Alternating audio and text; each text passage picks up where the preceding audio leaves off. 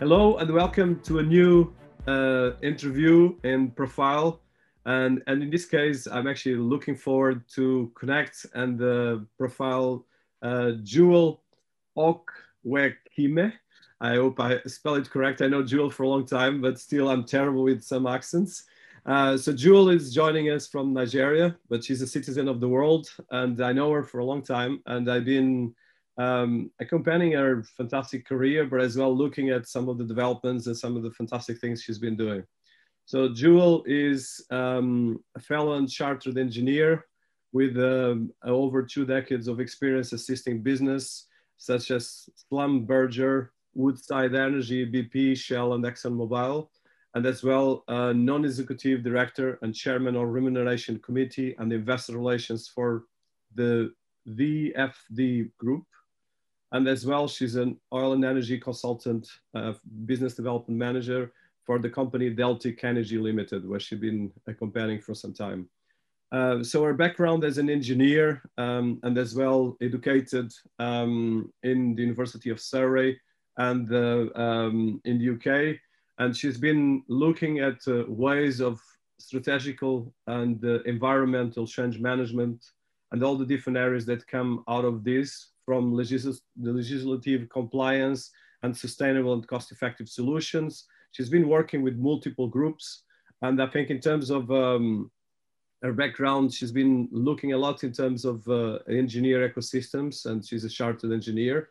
And in terms of the work, she's been working in some of the major groups in Africa, but as well in the UK, and making a lot of bridges between the leadership, investor relations, and engineer and areas of investment and relations, especially focus on creating groups and ecosystems.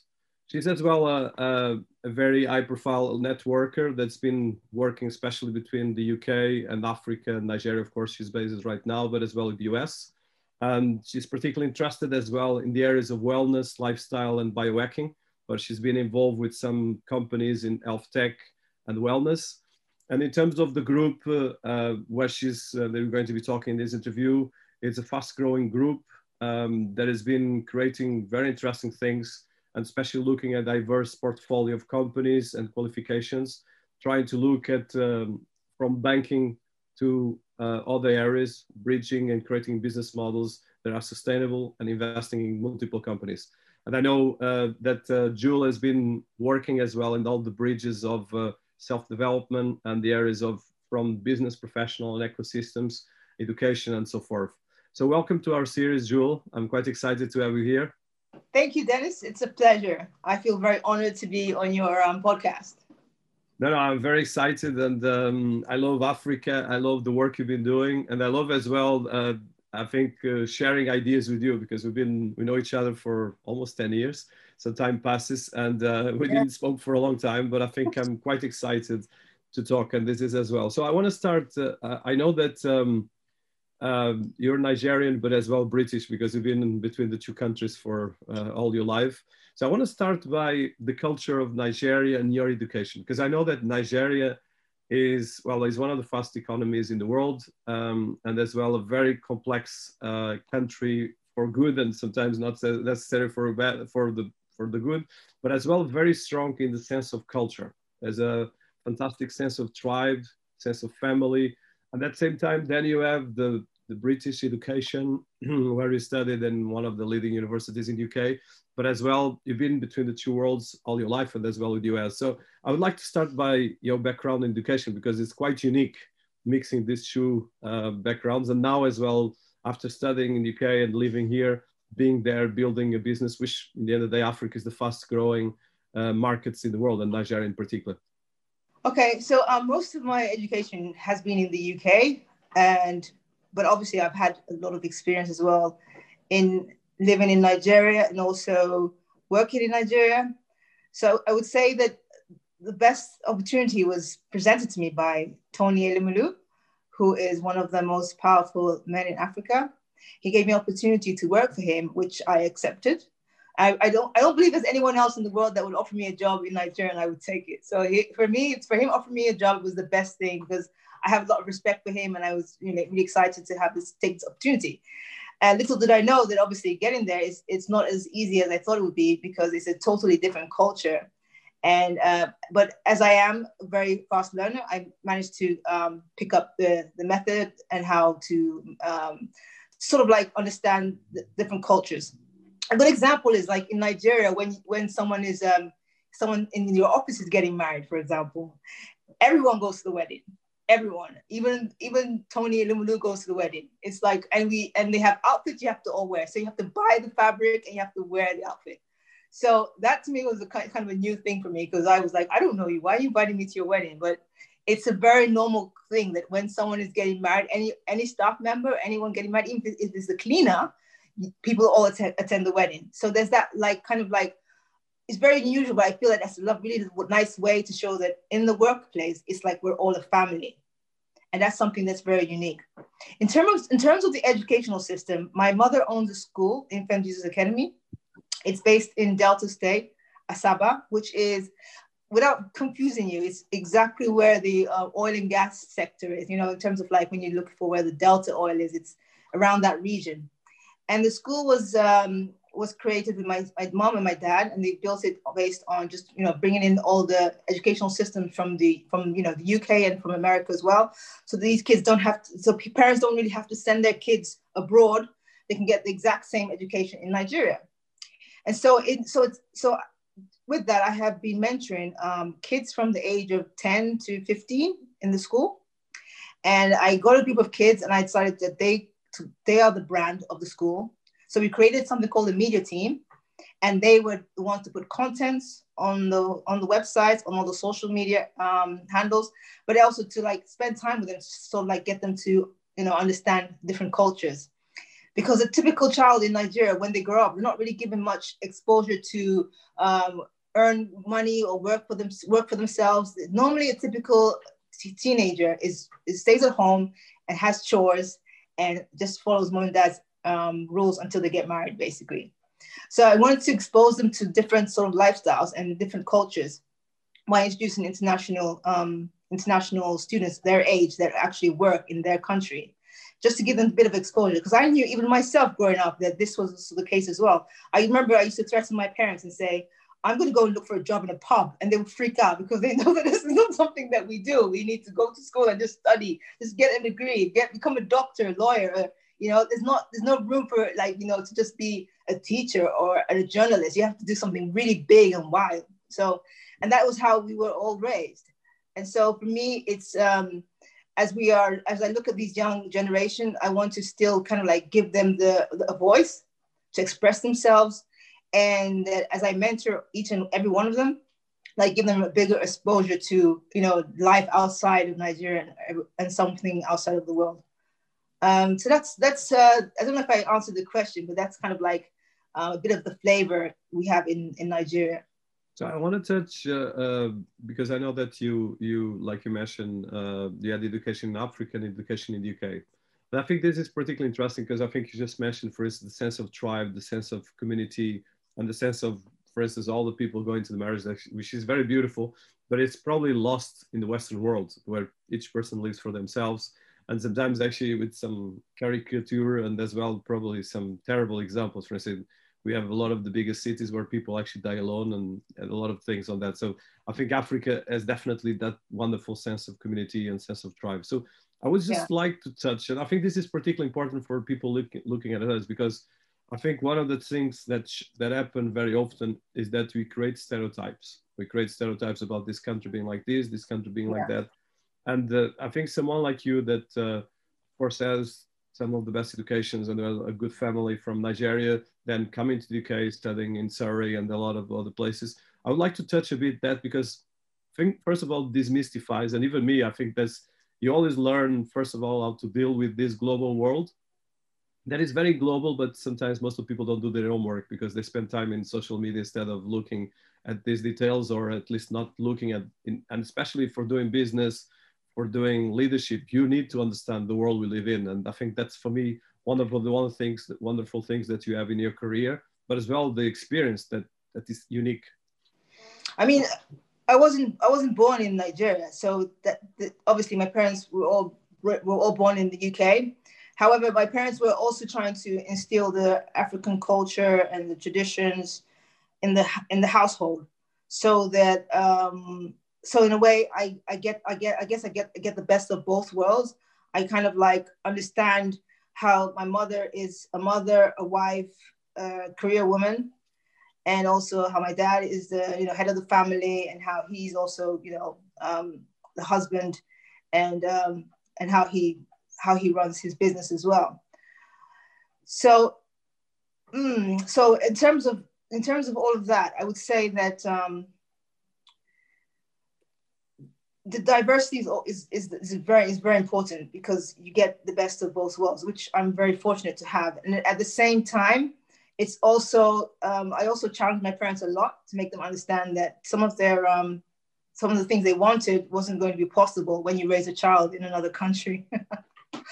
So I don't know which example to give, but I would say that like it was very difficult for them to understand that I could, I had the freedom to go out late at night and come back really late at night, which is not very normal, not how they were raised as in their generation. And so I guess for me, it was, I managed to build a lot of trust with my parents, and also gave them comfort, and this is just through communication, regular communication, whether, what I'm doing and where I'm going and how to get hold of me, who I'm with, the address and things like that, to give them a feeling that I was safe.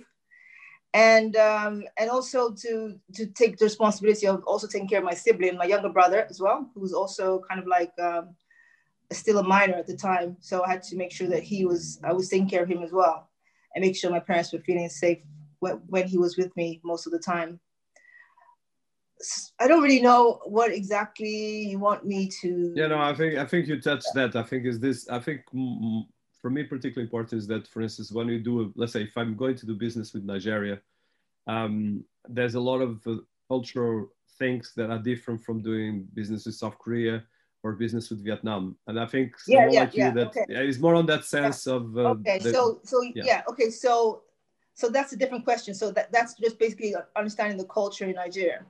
So, for example, when I joined, this is an interesting story. When I joined the VFD group, and obviously my very dear friend and business partner, Nonso, he knew that already from day one that I needed to be, inducted into the group, because I had a different lifestyle, a different understanding. And so for him, he was like, okay, I'm going to invite you to one of the executive directors' birthday. I was like, birthday? Why do I need to come to his birthday? Oh, he said, no, you just have to go to these events. Okay, his son is turning 1 year old. You need to attend. Okay, my other friend's wife is having a child. We need to all attend. I'm like, whoa, what's going on here? At the time, I was very reluctant, because I just thought this is just like weird, because I don't know these people. I'm not an extrovert. I'm an introvert, even though it looks like I'm not, but I am a full-blown introvert. And being around crowds really makes me uncomfortable. I just said, are you going to be there? He said, yes. And he was there to guide me through these events. So I did attend. And then as I start to attend these events, I realized that the more I attend these events, the more I'm building a relationship with these people who are on the board with me. And I believe that's extremely important, because we're all individual brands that are coming together for taking care of our investments and working together, and building the company, the profits, everything, And it's important that for Nigerians to have some kind of a relationship that's being built. And that means, getting to meet their families, getting to really get, really, really close. And it's something that is not very usual in other countries. In fact, in most countries, it's complete opposite. And so this is something that I had to learn. And it's something that I took with lots of respect, because I'm a sort of person that is very adaptable. And I kind of like, if I'm told this is the way to go, I'm disciplined enough to just follow through and just see how it goes and learn from that experience. So I learned quite a lot with the help of my my business partner. If he wasn't there to give me those guidelines, I probably would have done a really bad job. And then when I would want support from the rest of the board members, I'd probably be struggling, because of like, who's Jewel? They don't know anything about me. So I believe that one of the most important things when doing business in Nigeria is to build relationships, and it's personal relationships. It's not just about like, you know, the money or the what you can deliver. It's more about the contact, the connections that you can make on a one-to-one, on a personal level. Yeah, I want to touch this if it's okay for you, because I'm particularly interested on this because I think there's so much, cliches, but as well a lot of complexity. For instance, let's say if I'm a startup, a global startup, I need to do business in Nigeria. Actually, I invest in a company in Nigeria, and you have to adapt. You have to learn how to deal, like you just did, with your own experience. But in general, let's say someone that is from all over the world that wants to do business in Nigeria. So top level, what be like the things that you would say? Because I think this is kind of where I think business failed massive, or business succeed massive. Because of course, if you look at Nigeria was considered one of the top best improving economies globally for implementing regulatory reforms across 6 of the reports in the World Bank. And as well, one of the fast populations in the world, is the fast growing economy in Africa, and that's the most powerful economy in the continent. So, and as well, it has one of the fast growing populations. So I would like to touch that because there's so much. First of all, people know very low about this, and as well, even less about Africa. Everyone has some kind of fascination, but you go always and you end up actually in Rwanda or Wakanda from Marvel, that did a lot to push a completely different image. But as well, of course, it's a fictitious image, and I think it's these details, like you mentioned, the sense of family, the sense of engaging in the sense of the tribe, which is completely, I don't know if you're Chinese or UK, you cannot understand this. And I think then you fail, of course. And I would like to touch that a bit, if you would mind. Yes. So for expats, when they come to Nigeria, remember there's one quality they all have. They're very flexible. They've decided to make the step. They're very flexible and very bold to make that decision to come to Nigeria. So they've already got this mentality that they're going into, like you can call it, the lion's den, and they're prepared to take the challenges that are coming with it. And also to understand that, okay, this is a different code. This is not just a cultural thing, but also accessible. You don't have the same items. You can't get access to everything that you normally have when you're in the UK, in terms of services, in terms of food and all that stuff. So, it's sort of like they do kind of know that they're going into this rustic environment that's going to be kind of unusual, unique, almost like going on a roller coaster ride. And so that's the first thing that everyone that comes to Nigeria already has in them. So that's a good start. Nigerians are very optimistic, and they're also very welcoming, and they do embrace new cultures in the sense that they're always happy to be the host to host. They're always happy to show you around, take you to places, especially the nightlife, because it's all about food and dancing and, and partying. And, Nigerians love to party. I mean, that's like number one thing. You can't spend your evening just watching telly. You're probably going to be out like socializing and going to house parties. So most people that come from abroad or from other countries, that's what they're looking for to start off, to just be entertained, to have a good time. And then so business will be as usual during the day, but after work the plans are always based on taking them out, showing them around, and making sure they're safe, because their security is very important as well. And we understand that pretty much, about how to we have process and procedures in place and how to manage international people to make sure they're always safe, put them in a safe hotel with securities, and also to make sure that they're while moving around, transportation is in place, and that they're always always safe. Because at the end of the day, the end of the day, what we all want is for these international people to leave and go home safely, back to their family, back to their homes. So that's really important, and we're used to that. I mean, like now, there's so many expats coming into Nigeria. I can walk into a restaurant and I'm the only Black person sometimes. That's how diverse we are. So there are lots of people there. They've moved there, lived there. There are even some remote areas that are like. There's a remote area that is middle, like on the Atlantic Ocean. People are like renting, and some of them are actually run by foreigners. They're the ones taking care of that area, in terms of like the jetty and the boating and everything. So yeah, I mean, the beauty of Nigeria is not just the weather and the food, but also the agricultural, the air, and everything else. You know, it's there's no 5G or whatever you want to call it, but you can just be in a place where you're just around nature and getting that vitamin D every single day. So most people that do come to Nigeria for business, they end up also enjoying the social life, the fact of not being exposed to so much chemicals, toxins, and things like that as well. No, fantastic, and I think it's as well one of the first the first economy in Africa, but as well a fast growing, massive population of 200 million people in 2019. So I want to touch again. So because you, like you said, you were born in the UK, then you moved to Africa. So I think going right now to your experience and as well starting as an engineer, as well working in oil and gas, could you tell us a bit about that career? Part of your career, and how do you start on that? Because it's quite impressive, first of all, coming back to Africa, which has the attraction of the continent, and as well with your background in London and the UK, where you have a very strong footprint. I would consider myself to be a strategic thinker, very innovative, capable of influencing and engaging at both the executive level and the leadership level. And this is something that is very unique. So when I was hired by Tony Elumelu, I was working for him as his senior executive assistant. And so basically my role was to look at all the business opportunities that were coming through, the funds, people that are looking for money or all kinds of stuff, to arrange his meetings around the world and just manage his calendar and all this other stuff. And I sort of like realized when I got there that Nigerians are not very used to putting things in systems. You know, everything was just kind of like very manual. And I'm the sort of person that likes to make my life easy. I like to create systems so that, you know, it's just a case of once the system is in place, anyone can actually use it. And then I can step away from that process.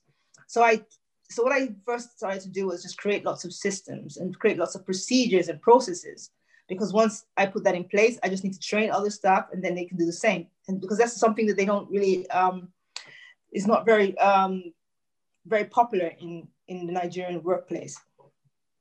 So with that, I was later on promoted after 6 months to Transcorp. And Transcorp is a group of companies which includes oil and gas, power, hospitality, and agriculture. And I was put on there as the head of business development and head of administration. And that was a great responsibility because again, I had like over, I think there were like maybe about 30 to 60 staff, from the drivers to the cooks to the cleaners, the gardeners to the admin staff, and having to manage everyone on these different levels. And it was quite interesting because I've never really had to manage people of so many different levels. And one thing that I quickly found out was obviously that there was a lot of lack of motivation. There wasn't like a feeling of purpose for these people that were working under me. So I spent a lot of time to try and create that because I have always had that throughout my career. I can't imagine doing work without being motivated. I've never done a job in my life because I had to do it and it's a way to make money, to feed my children. You know, it's always been purposeful and, you know, so I wanted to give them some purpose. And I did that by introducing new roles and responsibilities that were, you know, challenge them a little bit more and give them something that was different from what they were doing on a day-to-day, make them understand how important their role was. Even I would tell the gardener that, you know, how you make this place look beautiful, how you create our brand. And he just didn't know all these things. So just a case of like, I putting in some values and purpose in each individual, which is not a very common thing. Another thing I noticed was that there's a lot of micromanaging. So that's something that I am not a fan of. I do not enjoy micromanaging anyone. I want to give them the freedom to think for themselves, do the work, find solutions. I can remember the first few days they would come to me with a problem and I would just look at them and go, okay, what's the solution? And they would look at me like, you know, for me to come up with a solution. No, I'm not going to come up with a solution. My style of leadership is mainly coaching style. I want them to come up with the answers. I would ask them all the questions, but they need to come up with the answers. And because I actually believe that everyone can do their job once they're challenged. And so they started to learn my way. And so I can tell the difference after like 6 months that they were like, okay, you know what Jules like? She doesn't want to know the problems. She wants you to come with the problems and the solutions. And that was something that I developed, that I managed to instill in all my staff. And that was fun for me, because to me, going to Nigeria was like having this white canvas with nothing on it. And you can just start to draw or paint or create your own beauty, your own reality, your own, what's the word I'm looking for? Your own artwork that can beautify, the place. And that's how I felt. So I just had this big canvas and this whiteboard, and I just had to create things. So I could create as much as I want, and I created as much as I want, to be honest. I did everything that I wanted to do while I was there. And so after 3 years, I kind of got to a point where I felt like, okay, this is where I need to start to move on, because I've done what I came to do. And so it was a good transition from there, and then going back into consultancy, on my own. How was that work in terms of consultancy, especially as a young entrepreneur? And then, of course, you pass from that to a big group and working with someone like Tony Lemonu, which is one of the wealthiest men in Africa and as well one of the biggest leaders. So how was that experience? And as well, I think that made you quite strong and as well prepared for a lot of the things that you're doing right now, no? For me, like I've always, like some people, throughout my whole career, I've always been very, very bold and ethical, in terms of like, I would want, with every company I worked for, I would always go and talk to CEO. I always want to know, who am I working for? Who's at the top? Let me meet who I'm working for, because I need to know who this person is. And because it helps me to develop myself as well, and develop my role, because I then understand, if I see the person, I can kind of understand their vision and their mission, and then it kind of like motivates me to sort of like understand how I can support that mission or vision. So with Tony Elumelu, it was kind of the same thing. He was making it very clear that he would expose me to a lot, and I can get to see a lot of things, and that it's up to me how I want to develop myself with that exposure. And one of the things he did for me that I always remember was when he told me to manage the whole project for the World Economic Forum in Davos, which to me was like really wow, because first of all, I've never really known names of leaders by heart, but everyone seemed to like know everyone's name, and I was kind of like trying to like learn as fast as I could, so like know who are the influential people, who are the influential leaders. So that exposure was really good, because I got to like organize events with other powerful leaders, such as Dangote and Jim Ovia as well, and all the other African leaders, as well as Tony Blair and Sherry Blair and all these, and Richard Branson. It was just nice to be able to take part in going to this World Economic Forum that I had heard about, and never knew that I would actually be there to support Tony Elumelu during that event. So that was a real eye opener. I mean, like, we didn't sleep much, maybe 2 hours a day, but I didn't really care. I was just happy to be part of that, and to be exposed to that sort of energy in the room. So with that, I would say that when you have someone that believes in you and that actually wants to invest their time in you, that's something that is a blessing. And that's how I felt when I joined Tony Elumelu's companies, that he actually believed in me. And once obviously I knew that, so I was ready to put in 150% of what I have to offer, what I have to give. I didn't have, there was no day of the week that I wouldn't go to work. I had no problems with the working hours or anything like that. He would call me, he could message me at 1 a.m., 2 a.m. He expects you to like answer every single call. So, and I was happy with all that, because at the end of the day, like when I just made a decision to work for him, I was going to put in everything 100%. And that was, I felt like the things that he really, the things that he valued in me was, like I said, the boldness, being very ethical, and also integrity, because most of my roles was always in checking things and making sure that, the numbers are right, the vendors are compliant, and all the other stuff. It was a lot of compliance and governance. And that's something that I realized that in Nigeria, that's probably one of my biggest strengths, being able to, govern things properly, and to look at things, and to work with integrity, and also that I'm very hardworking as well. Amazing, and I think that's a great experience as well, because working with someone like Kim, that of course is one of the most powerful business people in the continent, but as well someone that did his own wealth and create that, which I know that is not easy. It's very easy to criticize, but building what he did is quite impressive. So since after that, Jewel, you did as well right now a change to the new group that you are part of. Do you want to talk about the group and what you've been doing on that? Because I think it's quite interesting as well. And I think it shows as well the VFD group. Can you tell us about the group, what it's doing, and as well a bit of background about it? So obviously the link between myself and Nonso Opala, who is the MD of VFD Group, is Tony Elumelu, because we all work for him. We all worked for him at Harris Holdings. And I remember the first time I met Nonso was in the office. Well, no, it was actually at a strategy meeting. And Nonso had done all the financial figures, and Tony Elumelu was commending him for fantastic work. And all I kept saying to myself was, I have to meet him. I have to meet this guy. I need to know who is this guy that Tony is saying all these wonderful things about. And so that was it for me. So I met him and we got talking. And at that point, as soon as I spoke to him back in 2014, I knew that this guy was going to be someone I would be connected with in the future. And then, yeah, it did happen. In 2018, we reconnected, and we decided to work together on a few projects. And so Nonso told me about the opportunities that he had for us, and I was very happy to take on board those opportunities. And one of them was obviously with Abe Mortgage Bank, which I am also a non-executive director of. Abe Mortgage Bank, we're looking for investors, and I couldn't imagine putting anyone else in that role than VFD Group.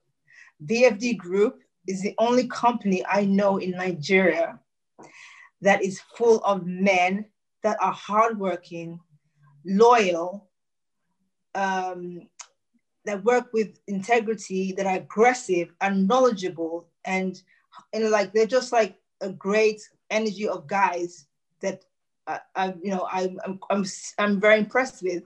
And just it's not only just that, they were all raised in Nigeria. These are Nigerian boys. They're not like, okay, you went to school in Harvard or Cambridge. No, they all went to school in Nigeria. And they're all Nigerian branded guys, and they are excellent. Like, I'm just like blown away by how powerful they are. And so when I met them all, I just knew at that point that anything that I brought to them in terms of investment ideas or opportunities, I was very confident that if that opportunity is sound, they will put in their money, 100%. And that is something that I've never met a group like that in my life, and I'm so like they don't even know that I am, because if they listen to this, they're gonna be like, Jules, what do you think of us? Because I never told them this, but yeah, I'm really impressed with each and every one of the guys on the executive board, as well as all the staff. You know, they have very young staff, which is very refreshing to see young people, young educated Nigerians. You know, they basically created something that is very authentic and unique, and I'm really learning a lot from that group. So VFD Group is a group of guys, like I said, they all were working for their respective companies, and they all decided to invest their small money, and this has now led to them making lots of money, basically, just by investment ideas to strategic ideas. A good example is Everton. Everton is a FX company, and so basically they created this FX company by which is very unusual, because in Nigeria, if you want to exchange money, you go to these guys. They're called aboki. They're called abokis. They're from the north. They're the ones that do the exchange, and they're on the street carrying the money, and then you do an exchange on the streets, and that's the normal way. And obviously, these guys, VFD decided to take all those guys and bring them together and make them start. You know, they can basically operate on that system, but actually do that through a company. That's what I understand. But yeah, it's something very very authentic, and so they're doing very well with that. And it's one of the largest FX companies in Nigeria. It's called Everton. And then they started doing all these little borrowing, small amounts of money for people that are, middle class people. And again, that has been very successful. They've got their microfinance business as well. And then there's the V Bank, which is obviously the first ever digital bank in Nigeria and one of the first in Africa. And that's been a huge success as well. I'm very happy to be part of that as well in terms of being an investor, as well as being there during the conception phase, sitting with them and talking about it, and then seeing it come into reality. It's amazing. I mean, they put in a lot of work, and it's been so inspiring to watch how VFD have grown and how VBank has become a huge success. So it's a digital bank in Nigeria. They don't get charged for withdrawals. Like if you do a cash withdrawal, they don't get charged. So it's really easy, if you want to do everything online, and then if you want to get a card, you can, and you can withdraw money, and you don't get charged for cash withdrawals and things like that. But yeah, it's a nifty idea to have a digital bank. And again, it looks like we're closer and closer to become the most sustainable bank in Nigeria. So I think I would like to touch more on the bank, if you would mind, because I think as someone that has been working a lot in finance and fintech, I know that is not your core area, but now is becoming one of your core areas. So, and I think it's particularly interesting because I know that Nigeria is, with a population of 200 million people, and as well as the fast economy in Africa, will need much more financial infrastructure. And I know that your group is both investing in multiple different areas and sectors, but of course, let's give a bit of history about the bank and how did you create the bank? Because I think that's quite interesting for people listening to us, because as you know, most of the Western banks left a bit Africa in the last decade, which is a bit stupid, but I know that is not an easy task, especially because of all the regulatory complications. But at the same time, Africa is the fastest growing continent in the planet. And this is kind of official numbers from the World Bank. So if you could talk about both the bank and as well a bit other areas of the business. So like I said, when Nasser approached me to invest in Abe Mortgage Bank, they came in with 35% of the bank, which is over a couple of, I can't remember the figures, but a couple of $1 million. I think 18 million. I don't know the exact number, but it's quite a huge amount of money was put into Abe. And as soon as they put in the money, they were ready to operate. They didn't sit back. They just came in and started to do the work, started to do the transformation. And the changes have been huge. So them coming in has been a great shift for the bank. And we're getting closer and closer to moving from a mortgage bank to a commercial bank, which is one of the objectives from day one when VFD joined the bank. So the plan is obviously to apply to the Central Bank of Nigeria and for a commercial license. And based on that, we tend to then build the bank and continue to grow on that digital banking system to make the bank a more eco-friendly bank and to create more of that digital banking system throughout the nation, throughout the country, and then to expand around Africa, and then who knows, the world. So with that, in Nigeria, obviously there's different. Right now the V Bank is under a microfinance license, which is very, very minimal. There's not so many restrictions on that. So as we move to a national or commercial bank, there will be some changes to the how we operate the digital banking system and all that as well. But the key thing is that we don't want to be a bank that has this brick and mortar like banks all over the place. We have bank that everything is kind of done, online. Say having to build or rent and things like that. And then there's obviously the lending, mortgage, real estate, and all that stuff well is also included in the services that we will be providing as a bank. Amazing. And I think I'm really quite excited as well about the growth. So I want to touch a bit, because you before the group, of course, working with the group of Tony Elumelu, and that right now with this group, you have a huge experience right now, both in Nigeria and as well in Africa. So as a young leader of the continent, and as well someone that has a very global footprint and an international overview, how do you see the growth of Nigeria at large and the growth of Africa? Because I know that you are as well looking at other countries and as well have a good footprint over there. So I guess like with, I guess this whole COVID has been in a way a blessing in disguise in so many ways, because it's got us to really think about how we do things and how our systems need to be, you know, improved in terms of AI technology. So obviously now companies are ready to invest more in AI massively to improve the way we do things and to create more of that digital transformation throughout the whole of all businesses and in the workplace as well. So that's going to be huge. And the beauty of Nigeria is the number of people there. We're over 200 million, and it just gives you enough to look at the data, analyze the data, assess certain things, and really be able to get some quick analytical data to make a decision on how to move forward with certain products. And that's something that is quite unique about Nigeria.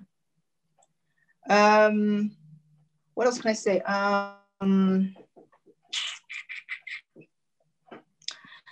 Yeah, so I mean, like, again, there's so many areas that still need a lot of improvements and a lot of things happening. For example, the oil and gas assets there's still a lot of oil and gas that can come out of the assets in Nigeria. A lot of investors are coming in for oil and gas. Even our dear Tony Elumelu has also invested $2.1 billion in oil and gas. Oh, sorry, 2.1 or is it 1.2? I think it's 1.2 billion. Don't quote me, but a couple of billions into oil and gas. He just acquired some existing shale blocks. And also, there's the power industry as well, because we still don't have power for the whole of Nigeria. There's still a lack of power supply. So again, there's an opportunity there to really look for solutions on how to power Nigeria and make sure that power is in everyone's home, because it's still something that is still needs a bit of tweaking. And then in terms of consumer items, at the end of the day, like the people that need to be fed. So all the big, it's an opportunity for SMEs to the big corporations to come in and, open up their restaurants or their chain of a franchise, to give opportunity for the Nigerians to franchise in any of the different big fast food companies as well. So what I've noticed this year and back of last year is that there are lots of international investors interested in Nigeria, and not just when I talk about international, I'm talking about even like Cameroon or Ghana or places like that. I was just told yesterday that they've been able to raise 20 million from Cameroon into Nigeria. So it's like everyone's getting in as much as they can, because the opportunities are huge. The Naira rate is quite low at the moment. So you get a lot for your buck in that way. At the end of the day, though, there's a lot of fresh new opportunities that have not yet gone big, that are at some point are going to explode, and it's the best place to be at the moment. So I want to touch, and we passed 1 hour, so I want to probably let you brief a bit. So I think just one or two last questions that I'm particularly interested in, I think I want to touch that. So one of them is about I know that you have a big passion for wellness and biohacking and lifestyle things. And I know that it's quite interesting because as an African woman, there's a lot of things. Well, actually, you are global because you are UK born and African. But I'm particularly interested in your passion for this because I think it's, if you look at as well, even from a cultural perspective, if you are in Europe, you are probably doing and focus in one area of lifestyle. In Africa, like we mentioned, is much more big landscapes, big society, big crowds as well. Or even with COVID-19, there's not so much restrictions as probably in Europe. But as well, I've been involved in wellness, lifestyle, and even biohacking, studying that for a long time. I would like to touch about that. I know that is one of your passions. Yeah, biohacking has been my passion for now for the past. I would say I started really biohacking back in 2017, and then I guess the key thing here was about my health. Health optimization is pretty key for me because I'm very energetic and I use a lot of fuel in terms of like how I work. So I'm traveling, I'm working, I'm late nights, all this crazy stuff going on. So I needed to balance that with wellness. And the only way to do that is to know little hacks, easy hacks that can like, that you can create, you can do instead of like popping pills and stuff like that. I used to suffer like really chronic hay fever. I used to suffer headaches a lot and all these things. And I used to pop pills and stuff, but the pills were not doing anything. They weren't like helping me at all. So I decided to just change the way I do things and not use chemicals and try to use food. Food is medicine. And what I found out is that everything happens in your, like once take care of your gut, everything else kind of works. Even like what you put on your skin, like your skin, the fact that every single bacteria on your skin is part of your microsystem, your microbiome. Everything is connected. And it's sort of like getting that understanding of your two hearts. You have one heart in your chest and you have one heart in your gut, and making sure that the two are balanced, because that is what I need to do my work, to make decisions. Because most of some of the decisions, well, not most, but there are times that normally when I meet someone, I go with gut instinct first before I start to break them down and go technical.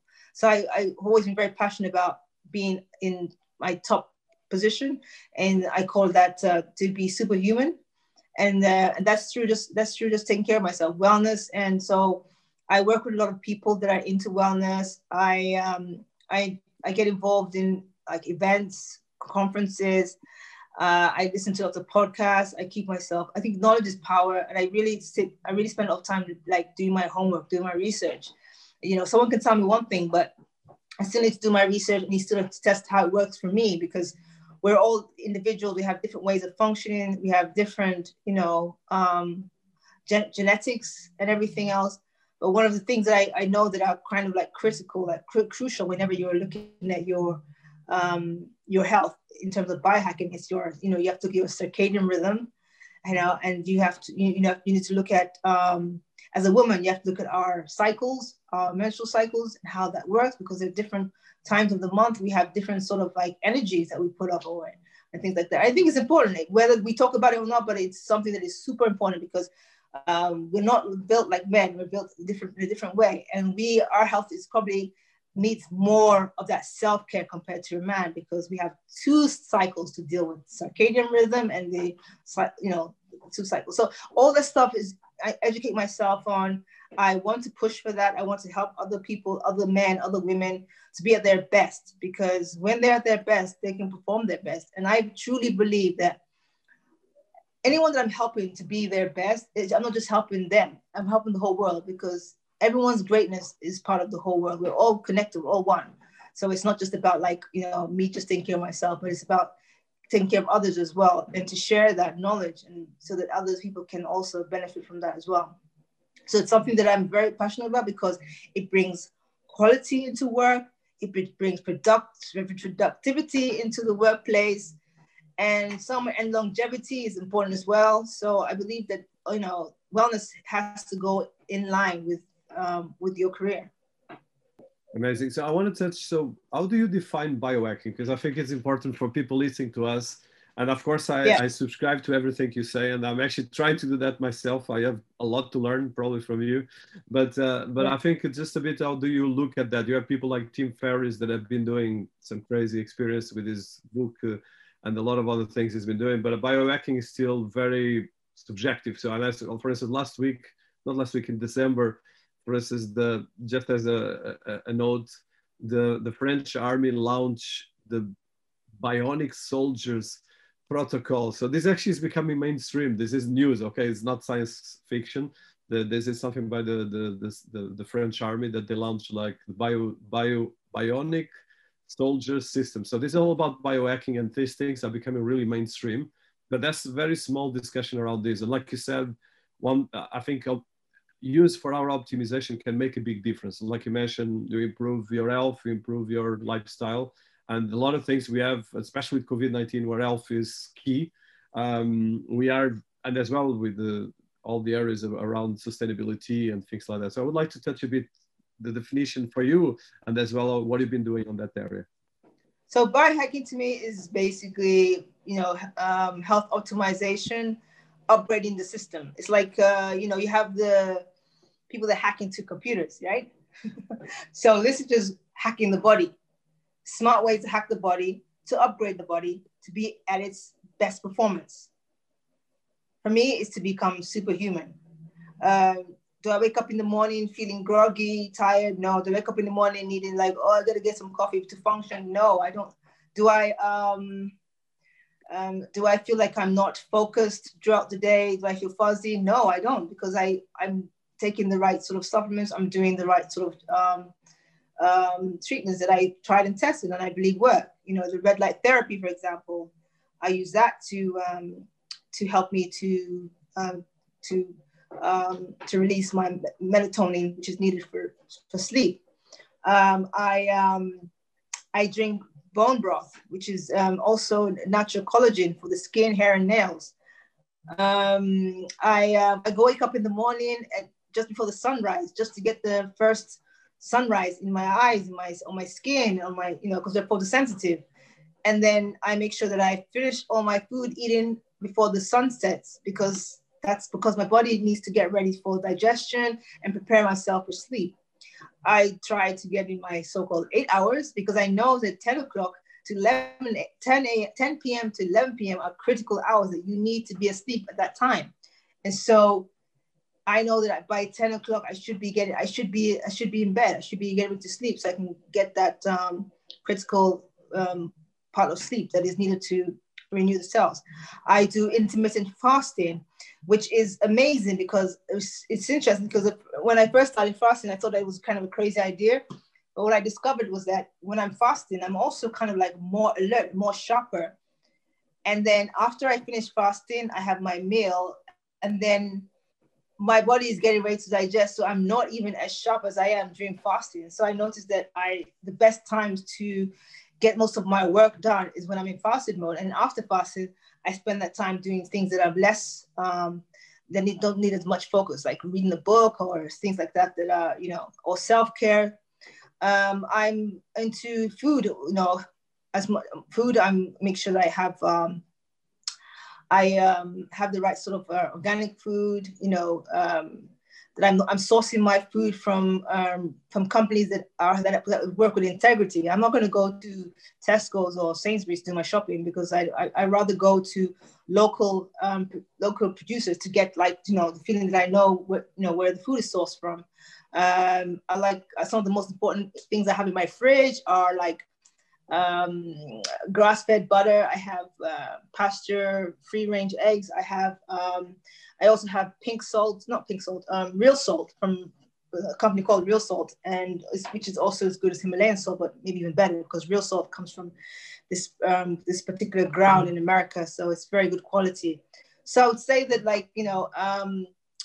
source of food is very important, because food is health.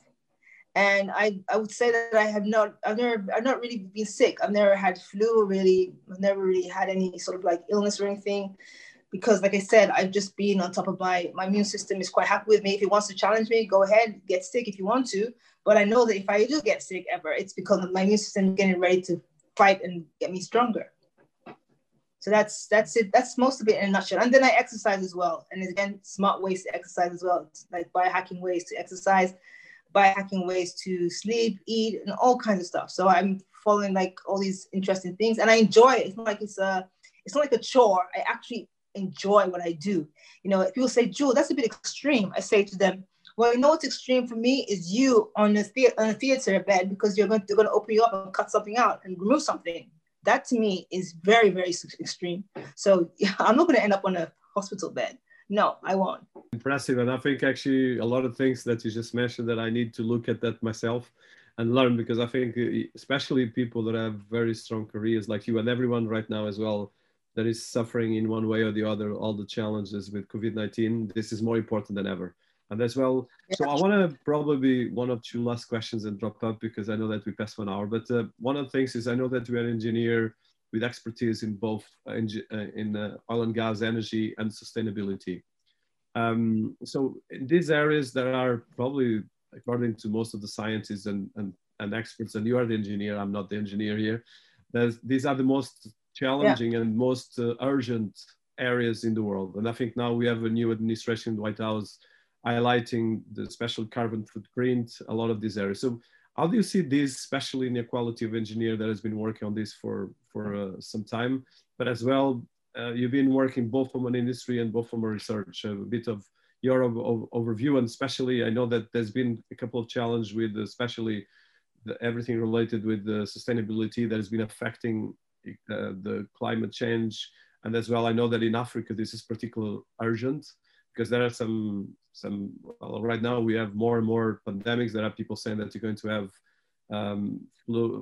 floods and a lot of other things coming. So how do you see this from your engineer and expertise in these areas? Okay, so you know, I don't know if I'm the best person to talk to about this because I'm very very practical about the reality of this, because I've worked in industries and I've seen like I've seen facilities that have been operating back in the 1960s, and then and they're trying to say, okay, let's try and make these facilities more you know, sustainable. Let's try and like measure to see how much emissions are coming out of these facilities, and it just doesn't make any sense to me because they were never built to be measured in the way we want to do that now. Whereas anything that's built currently now, obviously, we are putting in the right type of metering system. So the metering system that we put in place are perfect. So I'll say anything built from roughly, let's say, from 2000 onwards, that the metering systems are there, and if they're not there, they can actually implement them and make it easy for you to measure. But anything that is like been built, which is what happens, which is the case in the places like in Nigeria or even in the UK or in like Aberdeen, places like that, most of their facilities are super old, and you really can't really like compare them and measure the emissions with a facility that was built in, you know, in modern times. So I guess the way I look at it is that most of those old facilities, at some point, you know, they need to kind of like decommission these facilities, you know, and start to look at like, you know, changing the way they, you know, the demands, and, you know, obviously we're moving more into renewables. So that means that we're moving more into renewables. It means that we'll be using less of those old technologies. So we need to start to decommission some of those really old facilities and start to expand the modern ones, or even start to look at how to invest into you know, optimization, creating new facilities, creating new systems in those old facilities is as a way forward. Is that possible? Of course it is. I mean, like, you know, and this will apply for the big corporations, you know, like the BPs and the Shells, they have the money to do that. But for like small SME companies that are like really, really small, it's very difficult for them. And so the key thing for those kind of facilities is maybe they can look at like, what's the word I'm looking for? They can look at like offsetting those plants by doing growing more trees, you know, putting in something, doing something more eco-friendly, like, you know, forestation, do something really like impactful to the environment. So you're saying, okay, we've done this, not so great, so we're offsetting it, we're doing this. And that way, you know, they're kind of like giving something back to the environment. It's something that is quite interesting, especially recently, like with COVID now, you don't even hear anything about the environment anymore. Are we saying that because we're all locked indoors, we are polluting less, or there's less pollution? Maybe that's possible. However, it's still something that needs to be. We still need to continue to measure, you know, monitor, and find ways to do things without having to impact the environment. And like I said, it's not just the environment, but also to put back into the environment in terms of, like, you know, more trees and more, you know, even like clean up the ocean, remove the plastics, do something. You know, one thing that would be really great is if we just stop using plastic altogether, you know, and find solutions to that. That'll be like a good starting point. And some of these companies that cannot stop producing in these facilities, they can work on other projects that kind of like offset what they're doing in their plant. That's just me in general, what I believe is the way forward. But what industries will do, I don't know. But if I was going into any of those industries, that would be what I'd be pushing for. No, I think I completely subscribe. And I like as well the practicality, because a lot of the things is, for instance, there was a lot of studies saying that carbon is still one of the biggest energy, well, it's the biggest energy polluter, but it's still the biggest source of energy in the planet, or it was at least until recent. So yeah, there's a lot of work to do just on the legacy systems and things like that. So I think I want to thank you, Jewel. It's been a fantastic journey in the past 1 hour. I don't know if there's any other things you want to just highlight, especially with your group. Yeah, there's something I wanted to show you. Yeah. I want to show you something. So this is like one of the example of a health, how do you call it, health tech? Health tech. Yeah, but biohacking will also health tech. So this company has made something called a smart plate. And this is an example of something that can actually save people that have diabetes too. So it's like a system. You can see like it's like the 3 plates. So you put the food items on the plates, and then it tells you, based on your macros, how much you need to take and how much you need to take out.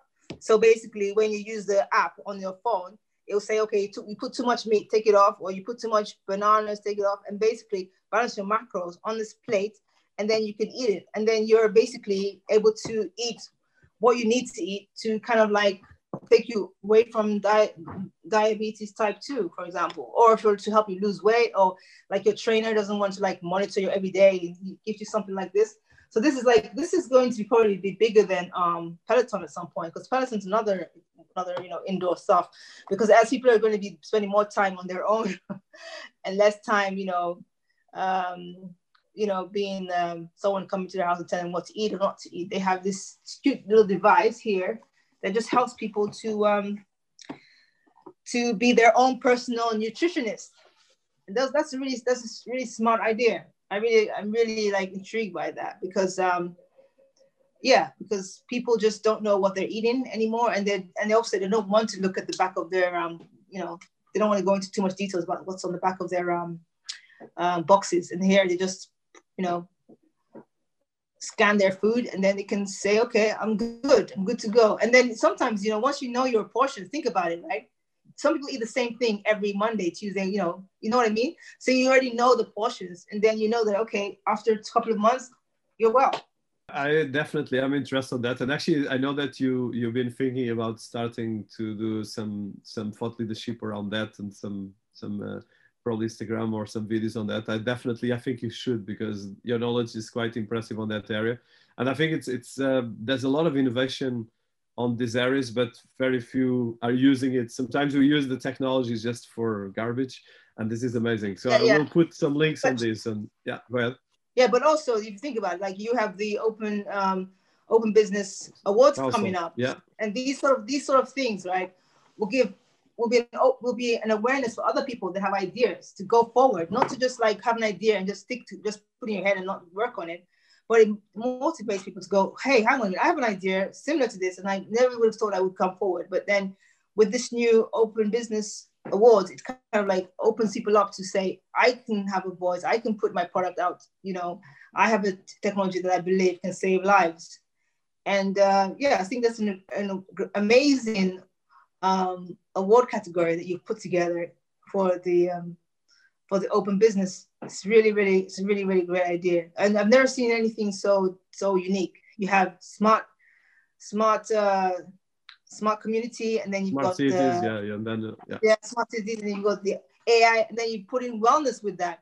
That's authentic. I like that. So yeah, so he's definitely going in as one of the entries. So we'll see what happens.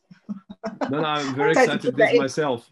Because I think the point is that we all need this, and actually for business this is key, because otherwise we cannot succeed in this crazy world we're living in. Well, it's amazing as well, there's amazing things, but sometimes you forget. No, thank you so much for that, Jewel, and I think it's a great example that I would suggest as well, and I will finish probably the interview with that, is that you have to do videos presenting this, because in the end of the day, no, this is massive. For instance, that's massive amount of YouTube channels, for instance, that I discovered for children that are just people wrapping up presents. And this is much more important. And I'm sure that people will love it. Oh my God, that's so funny. Yeah, that's well, you can't imagine that. Yeah. I'm sure with your leadership, I would learn to be more on the camera, because you know I don't do cameras. I'm not a camera person. So maybe with your support, I might, you know, run with it. No, I think that is one of the things. That's why I wanted to interview as well, because there's different kinds of being in front of the cameras, but I think this kind of knowledge and details as well are really important. So thank you so much for this great interview, and as well a lot of knowledge that we'll share, and as well overview about both your career, your experience, but as well Nigeria, Africa, and the global and the wellness. Thank you. Thank you very much. I've enjoyed it, and I look forward to speaking to you again soon. But thanks for what you're doing. You're putting knowledge out there for everyone. That's very, very passionate of you, and we thank you for sharing. It's all my pleasure. I thank you.